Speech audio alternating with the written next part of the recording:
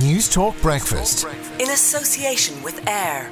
Do anything, anywhere with high-speed 4G mobile data coverage across 96% of the population. This is News Talk. Pat Kenny is going to be running the rule over last night's leaders' debate on Virgin Media 1 on his show from 9 o'clock. Let's just have a listen to what he has in store for us. And you're very welcome back. And now on the PK show, it's time to debate whose debate has been the best debate to date in election 2020. Well, I think we all know the answer to that, and he's coming at you right now. But with me to review impartially, of course, is Fintan O'Toole, Jim O'Callaghan of Fianna Fáil, and of course, No Women.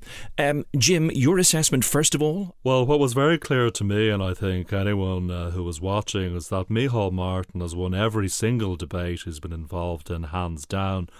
His clarity and vision on housing, health and the economy and how to Yes, clear a fascinating point, Jim. You, of course, have promised that Fianna Fáil, should you get into power, would ban credit card betting. Well, what we've said is that this is an extremely serious issue I'm very passionate about, as you can tell from my voice. Yes, well, you certainly can tell a lot from the sound of your voice, mainly that you're very tall. Let's hope your sentences are shorter than your legs, Jim.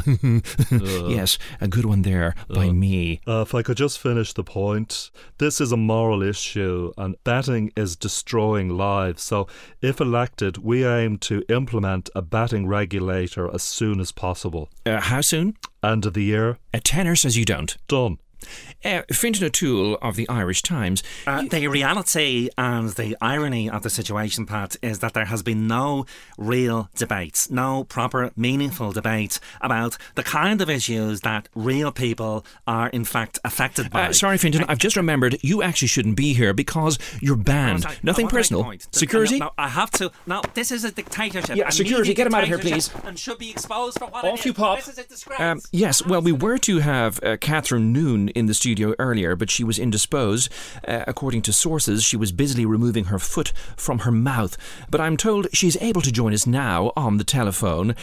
Senator Noon, first of all, thank you for joining us. It's been a tricky few days. Do you regret what you said about the Taoiseach? Oh yes, absolutely. I've made it very clear that this is very regrettable indeed.